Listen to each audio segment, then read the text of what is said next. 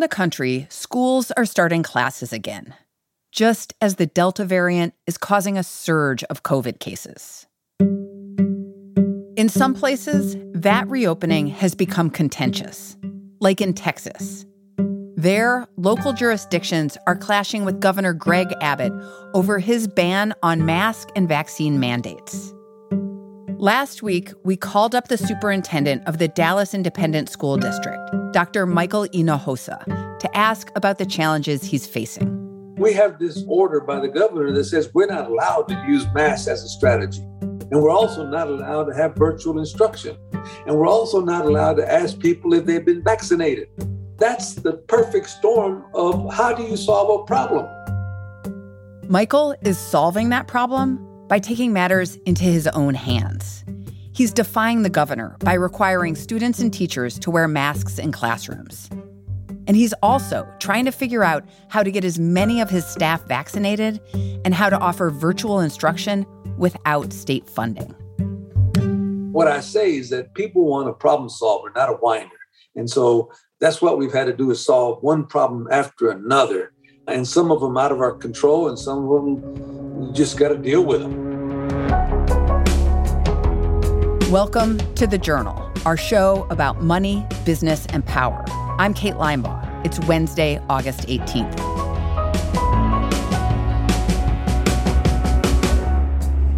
Coming up on the show, how a Texas superintendent is opening schools while navigating the Delta variant and a politicized pandemic.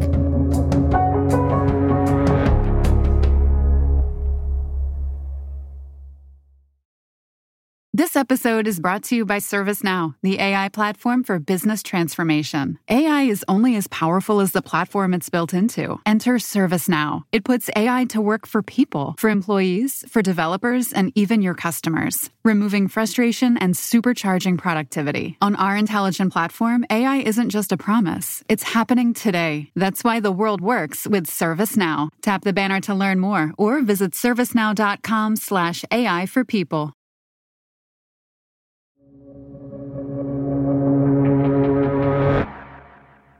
Michael Hinojosa has led his Dallas district for 13 years. It's one of the biggest districts in the country, with 150,000 students, 90% of whom come from low-income families. We have more English learners than San Francisco has students. We have more English learners than El Paso or San Antonio, and we're very proud of our diversity. Michael said that prior to the pandemic, students in his district had been making a lot of academic progress. We were getting more students college and career ready, and we were on this path to becoming one of the better urban districts in the country. In October, the year before, we had a tornado that closed down 4 of our schools. Then we got the pandemic, and then we got the Texas snowmageddon. So it really kind of all hit at once. And none of those were on my calendar. And thank goodness that none of those were on my strategic plan either. These challenges have set his students back, and that's been reflected in their test scores. This year, nearly 50% of 8th grade students failed the state exam. That compares to about 20% in 2019. And this is why Michael wants to get students back into the classroom. The CDC has said that returning to in-person learning should be a priority. Do you agree with that? Wholeheartedly. And would you say that's a priority for your district? Absolutely. We know that 5% of the students did very well in virtual instruction, but 95% did much better in person. But now we got to do it in a safe way. And now we get this new hit by this variant, which really almost in a week, it changed the conversation. Tell me about that. How has the Delta variant changed your thinking about bringing kids back to school? Well, we only had 100 new cases of the virus on a given day in Dallas County. And so that was manageable. Last week, we jumped all the way up to over 1,300 cases of the variant that have now jumped into our face. So we've had to pivot, 0 to 60 overnight. And it was all driven by this new variant that has really caused us to change how we do business. Given the threat of the Delta variant, Michael's challenge is to open up schools safely. But he says he's facing that perfect storm of restrictions from the state. No vaccine mandate, no money for virtual learning, and no mask requirement. So he's come up with workarounds. Your school district is giving out a $500 incentive to teachers and staff to show proof of vaccination. Can you walk us through your reasoning there? Yeah, actually, it was pretty strategic because I noticed that one district did it because I do read a lot of the national media. And I said, aha, the feds are allowed to mandate vaccines at the federal level, and even some states allow it, but we can't do it in Texas. We can't even ask if you've been vaccinated. So we had to do a workaround. And then we studied our ESSER plan, our federal dollars. You're allowed to give an incentive. And so then we started looking at this and we said, what can we do to have people voluntarily cooperate? And we have 22,000 employees. And in one day, 8,000 people have already turned in their documentation to show that they're vaccinated. And we're hoping that many others, 500 is not a lot of money, but it is a lot of money to a lot of people. Right now, we were estimating only 50% of our employees were vaccinated. If we can get to 60 to 70 to 75%, now we got a chance for that to be a very viable second leg of the stool. Are you incentivizing students to get vaccinated as well? Not yet. And I heard a number which startled me that only 30% of our students who are eligible have gotten the vaccine. But right now, I'm just trying to solve one problem at a time. Why do you think the number of vaccinated students is so low? 46% of our students are English learners. A lot of them are undocumented, and they don't trust any government. Are you kidding me? Now you're going to put a vaccine in my arm? We're 95% families of color. And families of color have a distrust of government. I'm an immigrant. I just tell them all the time that I'm an immigrant, and I grew up in Dallas, in the inner city of Dallas. And I went out there and I took my vaccine very public. And the county commissioner, who's African-American, he did it. He's been on the county board for 30-something years. So we both were very public about taking our vaccine to try to get people to overcome those fears in a minority community. As a public official yourself, how are you maintaining trust with these families? I'm very transparent. I tell people, don't panic. Just like when we had a previous president and everybody thought they were going to get deported right away. I said, don't believe the hype. I'll tell you when it's time to panic. Right now is not the time. That's the same message I'm giving people right now. Since I've been the superintendent of Dallas for 13 years, I think I have some street cred with them. And so I tell them, I'll tell you when it's time to panic. Right now is not the time to panic. So that's my message to them. A spokeswoman for Governor Abbott said the state is strongly encouraging all Texans to get the vaccine because it's the best defense against COVID. She added vaccines will, quote, always remain voluntary and never forced in Texas. But beyond vaccines, Michael is facing other challenges, like how to pay the $100 million cost of remote schooling without state funding. That's after the break.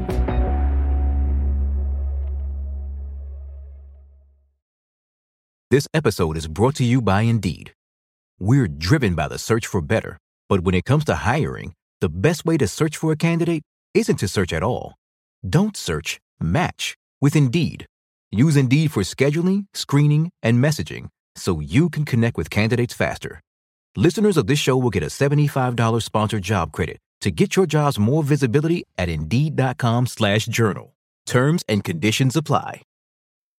This episode is brought to you by Global X ETFs. Buzz around artificial intelligence is seemingly everywhere. Is your portfolio keeping up? Consider the Global X Artificial Intelligence and Technology ETF, ticker AIQ, which invests in dozens of stocks at the leading edge of this disruption. Investing involves risk, including possible loss of principal. Technology companies can be affected by rapid product obsolescence and intense industry competition. Before investing carefully, consider the fund's objectives, risks, charges, expenses, and more in the full or summary prospectus at globalxetfs.com. Read carefully. Distributed by SEI Investments Distribution Company.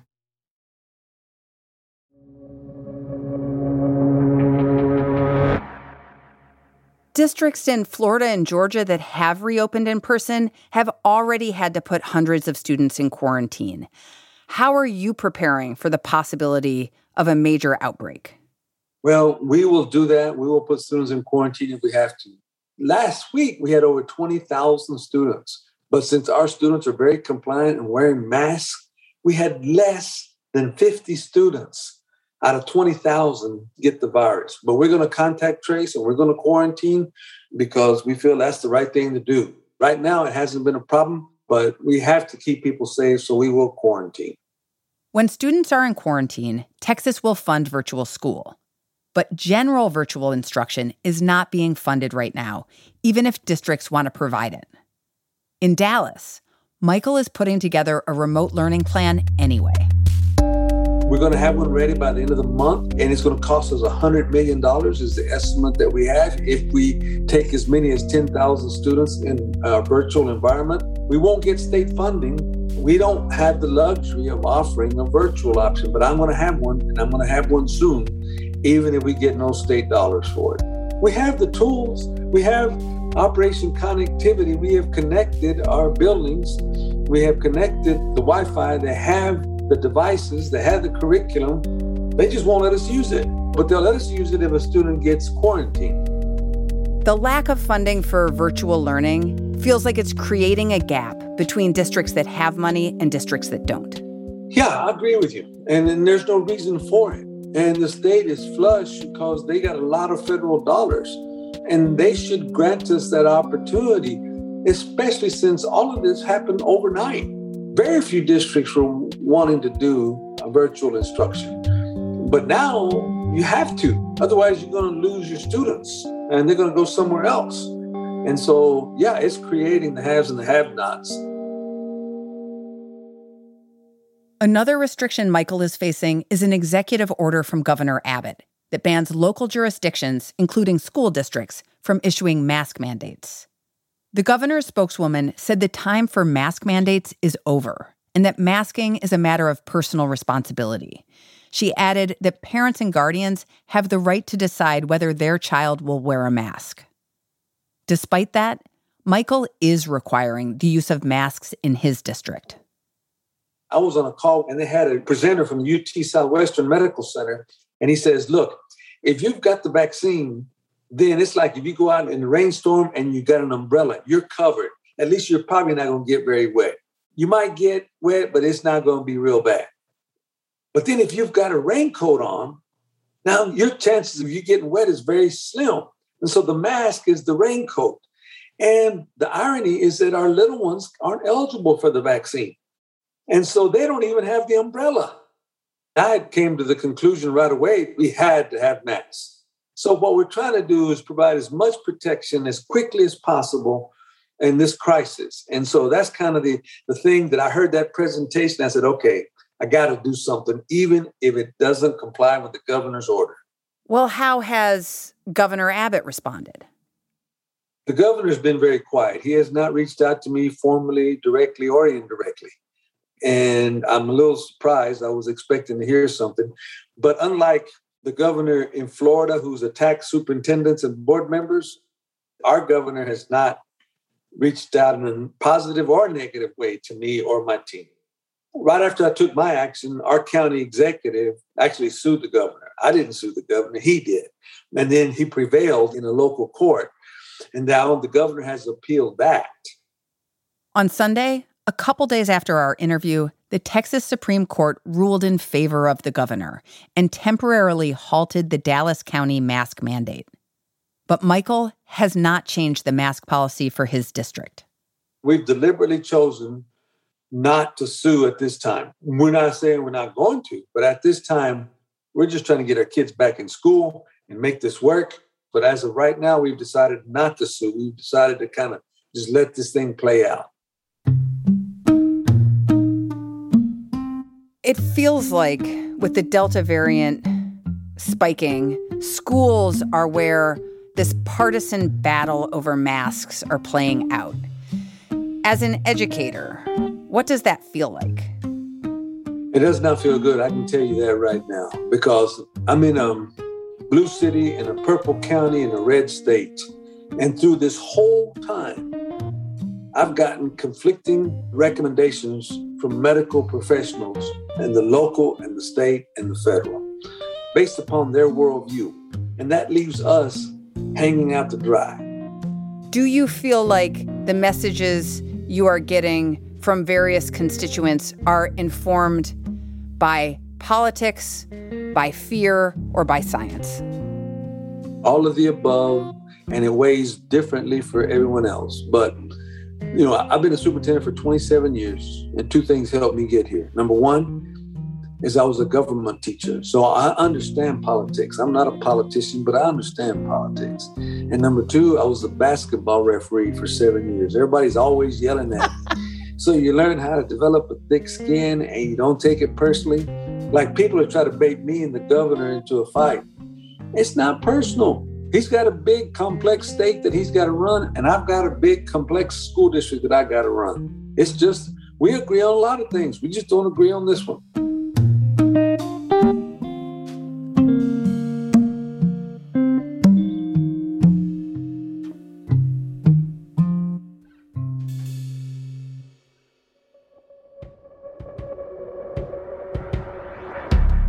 That's all for today, Wednesday, August 18th. The Journal is a co-production of Gimlet and The Wall Street Journal. If you like our show, follow us on Spotify or wherever you get your podcasts. We're out every weekday afternoon. Thanks for listening. See you tomorrow.